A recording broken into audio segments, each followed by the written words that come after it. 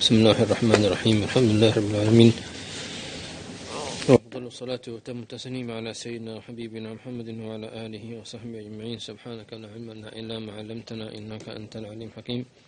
نوينا التعلم والتعليم والتذكر والتذكير والنفع والانتفاع والفائدة والاستفادة والحث على التمسك بكتاب الله وسنة نبيه صلى الله عليه وآله وصحبه وسلم، والدعوة إلى الخير والدالات عليه ابتغاء مرضات الله وقربه وثوابه، آمين. نعم.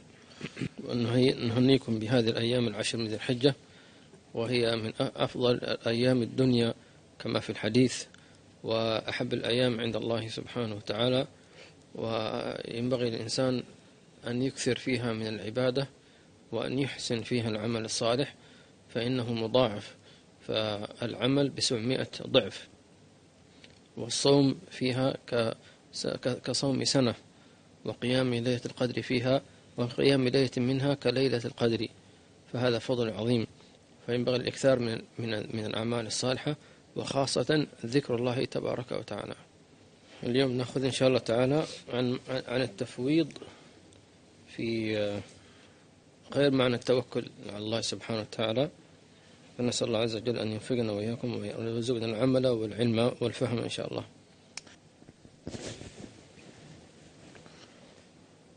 بسم الله الرحمن الرحيم، وصلى الله على سيدنا محمد وعلى آله وصحبه وسلم.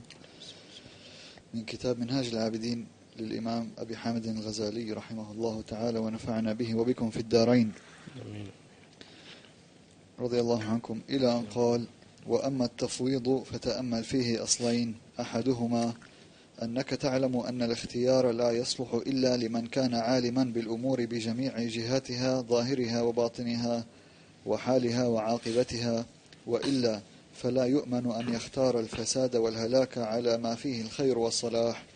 ألا ترى أنك لو قلت لبدوي أو قروي أو راعي غنم: أنقذ لي هذه الدراهم وميز لي بين جيدها ورديئها، فإنه لا يهتدي لذلك. ولو قلت لسوقي غير صيرفي فربما يعسر أيضا، فلا تأمن إذن إلا بأن تعرضها على الصيرفي الخبير بالذهب والفضة وما فيهما من الخواص والأسرار. وهذا العلم المحيط بالأمور من جميع الوجوه لا يصلح إلا لله رب العالمين، فلا يستحق إذن أحد أن يكون له الاختيار والتدبير إلا الله وحده لا شريك له. ولذلك يقول عز من قائل: وربك يخلق ما يشاء ويختار وما كان لهم الخيرة. ما كان لهم الخيرة. ثم قال تعالى: وربك يعلم ما تكن صدورهم وما يعلنون. وحكي عن بعض الصالحين أنه قيل له عن الله تعالى: سل تعطى، وكان موفقا فقال: إن عالما بجميع الوجوه يقول لجاهل من جميع الوجوه: سل تعطى. إيش أعلم ماذا يصلح لي فأسأله، ولكن اختر أنت لي هذه. نعم. الإمام الغزالي رحمه الله تعالى يبين لنا أن من التفويض يشرحه عمليا. معنى التفويض أنك توكل أو تفوض أو تعطي الطرف الآخر الاختيار الحسن، والطرف الآخر لابد أن يكون على مستوى من الفهم والعلم. فكما ضرب المثال: ما تأتي بدراهم وتقول لشخص يرعى الغنم أو بدوي انظر أيهما أفضل، لأنه لا يعلمها. فكذلك أمورك أنت في هذه الحياة الدنيا لا يعلمها إلا الله سبحانه وتعالى، لأنه هو الذي خلقها. فلذلك أنت عندما تفوض الأمر بأن تأخذ بالأسباب وتترك الذي أصلح لك على مراد الله سبحانه وتعالى، فهو الذي يدبرها لك سبحانه وتعالى. هنا ترتاح نفسيا، بأنه أحيانا أنت تأخذ بالأسباب فيأتيك شيء آخر لم تتوقعه. هذا الشيء الآخر هو ليس من اختيارك أنت، وإنما جاءك بدون أن تختاره، فهذا بالعكس فيه دلالة على أن الله يدبر لك أمرا طيبا إن شاء الله تعالى. ففوض إليه أمورك جل جلاله وتعالى في علاه. الأصل الثاني: الأصل الثاني: ما تقول لو أن رجلا قال لك: أنا أقوم بجميع أمورك وأدبر جميع ما تحتاج إليه من مصالحك، ففوض الأمر كله لي واشتغل أنت بشأنك الذي يعنيك، وهو عندك أعلم أهل زمانك وأحكمهم وأقواهم وأرحمهم وأتقاهم وأصدقهم وأوفاهم، ألست تغتنم ذلك وتعده أعظم نعمة وتمتن منه أكبر منه وتقدم له أوفر شكر وأجمل ثناء؟ ثم إذا اختار لك شيئا لا تعرف وجه الصلاح فيه فلا تضجر لذلك، بل تثق وتطمئن إلى تدبيره، وتعلم أنه لا يختار لك إلا ما هو الخير، وما ينظر لك إلا الصلاح كيفما كان الأمر، بعدما وكلت الأمر إليه وضمن ذلك. إذن لا تفوض الأمور إلى رب العالمين سبحانه، فهو أعلم كل عالم وأقدر كل قادر وأرحم كل راحم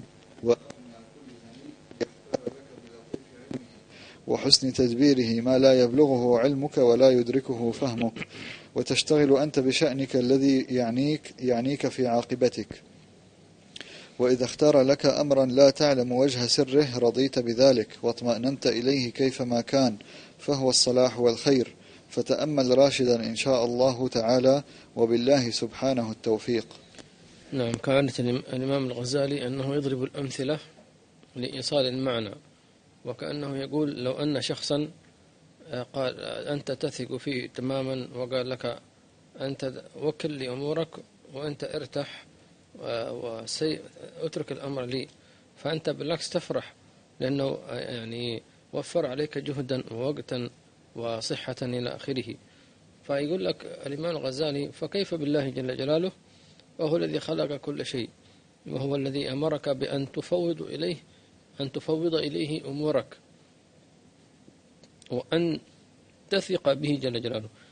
هذه الثقة بالله عز وجل هي التي تجعلك سعيدا فرحا مبسوطا مرتاح النفس ساكن النفس، وتطمئن إلى كل ما يحدث لك بعد أن تصدق في التفويض إلى الله، أي تسلم أمرك، أن تعلم أن هذا هو الأحسن والأكمل، فترتاح وتشكر الله سبحانه وتعالى. الله يوفقنا وإياكم لهذا المعنى في خير وعافية.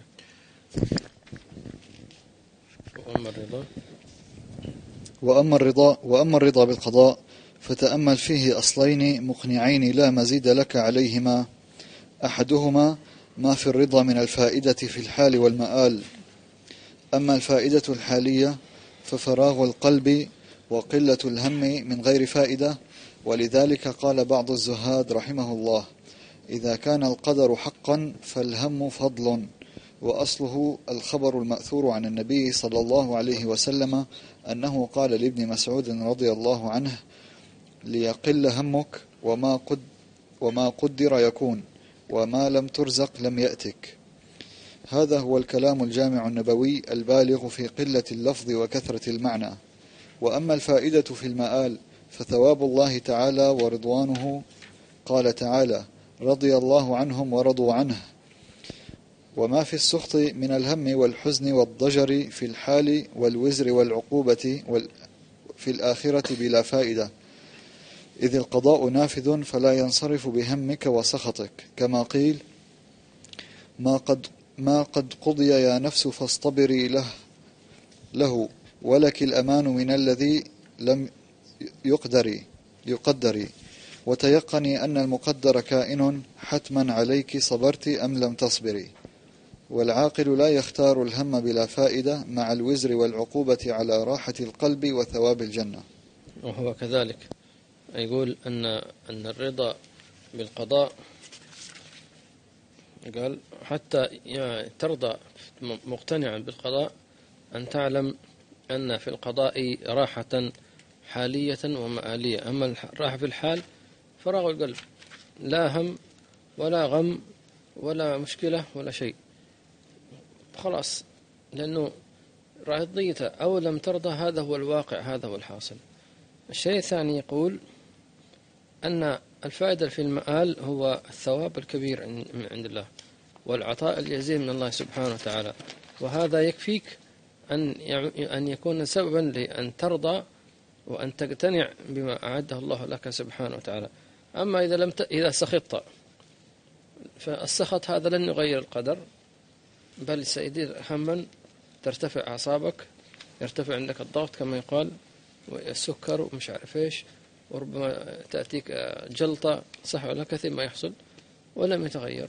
وفي الآخرة العذاب والعياذ بالله، والمآل والعتاب والسخط والعياذ بالله تبارك وتعالى. الله يوفقنا وإياكم ورزقنا الإخلاص والرضا بقضائه في خير وعافية. الدرس الجاي نكمل الصبر. الدرس الثاني نكمل ولا نخليه؟ لأن في تفصيل. نخلي الصبر إلى الصبر. نعم تفضل. والأصل الثاني ما في السخط من عظيم الخطر والضرر والكفر والنفاق، إلا أن يتداركه الله تعالى. وتأمل قوله تعالى: فلا وربك لا يؤمنون حتى يحكموك فيما شجر بينهم ثم لا يجدوا في أنفسهم حرجا مما قضيت ويسلموا تسليما. نفى الإيمان وأقسم على من سخط قضاء رسول الله صلى الله عليه وسلم، فكيف حال من سخط قضاء الله تعالى؟ ولقد روينا أن الله تعالى يقول: من لم يرضى بقضائي ولم يصبر على بلائي ولم يشكر نعمائي فليتخذ إلها سوائي. قيل كأنه يقول: هذا لا يرضاني ربا حين يسخط، فليتخذ ربا آخر يرضاه. وهذا غاية الوعيد والتهديد لمن عقل. ولقد صدق بعض السلف إذ قيل له: ما العبودية والربوبية؟ فقال: الرب يقضي والعبد يرضى، فإذا قضى الرب ولم يرضى العبد فما هناك ربوبية ولا عبودية. فتأمل هذا الأصل وانظر لنفسك لعلك تسلم بعون الله تعالى وتوفيقه. آمين. الله يسلمنا وإياكم بعون الله وتوفيقه. يقول الأصل الثاني أي في الرضا بالقضاء أن السخط كما ذكرنا لم يعجبه القضاء، وبدأ يتذمر وبدأ يتضجر وبدأ يعني يغضب، وربما يسب وربما يلعن وربما تحدث أشياء كثيرة، وهذا كله لن يغير في قضاء الله سبحانه وتعالى، بل سيسقط من نظر الله تبارك وتعالى، وليس بعبد، ليس بعبد. فلذلك فالعبد الذي كلما قضى الله قضاء لا يرضى به لم يكن عبدا، كأن هذا العبد يريد أن يجعل الله على مراده والعياذ بالله تبارك وتعالى. فلذا نفت الربوبية ونفت العبودية، لأن العبد يريد أن يكون ربا والعياذ بالله تبارك وتعالى. لو كان فيهما آلهة إلا الله لفسدتا. فلذلك سبحان الله، فالله عز وجل يحب من عبده أن يرضى بقضائه، وأن يصبر عند بلائه، وأن يشكر عند نعمائه. فهذا من صفات العبودية نتصف بها في خير وعافية. نعيد: من صفات العبودية أن يرضى العبد بقضاء الله، وأن يصبر على بلائه، وأن يشكر على نعمائه. إن أعطاه الله نعمة شكر، وإن أصيب ببلاء صبر، وإن قضى الله عليه بأي قضاء رضي عن الله تبارك وتعالى. الله يجعلنا وإياكم من الصابرين ومن الصادقين، ويدفع عنا وعنكم كل بلاء. وأسأل الله سبحانه وتعالى أن يبارك في هذا الدرس. وإن شاء الله تعالى يعني الدرس يتوقف إلا أن بعد ممكن نقول أسبوع أو أسبوعين إن شاء الله تعالى. وربنا يبارك في هذه الليلة، في هذه العشر من ذي الحجة، ويرزقنا فيها اغتنامها إنه ولي ذلك والقادر عليه. وصلى الله على سيدنا محمد وعلى آله وصحبه وسلم. الحمد لله رب العالمين. فاتحة بالقبول تمام كل سوء مأمون، وجعلنا وإياكم من عباده الله الصالحين، وأن الله يعطينا خير الدنيا والآخرة، ويصف عنا شر الدنيا والآخرة، وأن يكتب لنا الله ولكم من حج هذا العام كل عام زي سيدنا محمد صلى الله عليه وسلم في خير وتعافية، وأن الله يعطب لنا في قضائه، ورزقنا شكر نعمائه، ويجعلنا خلص أولياء في خير وتعافية، وإلى حضرة النبي.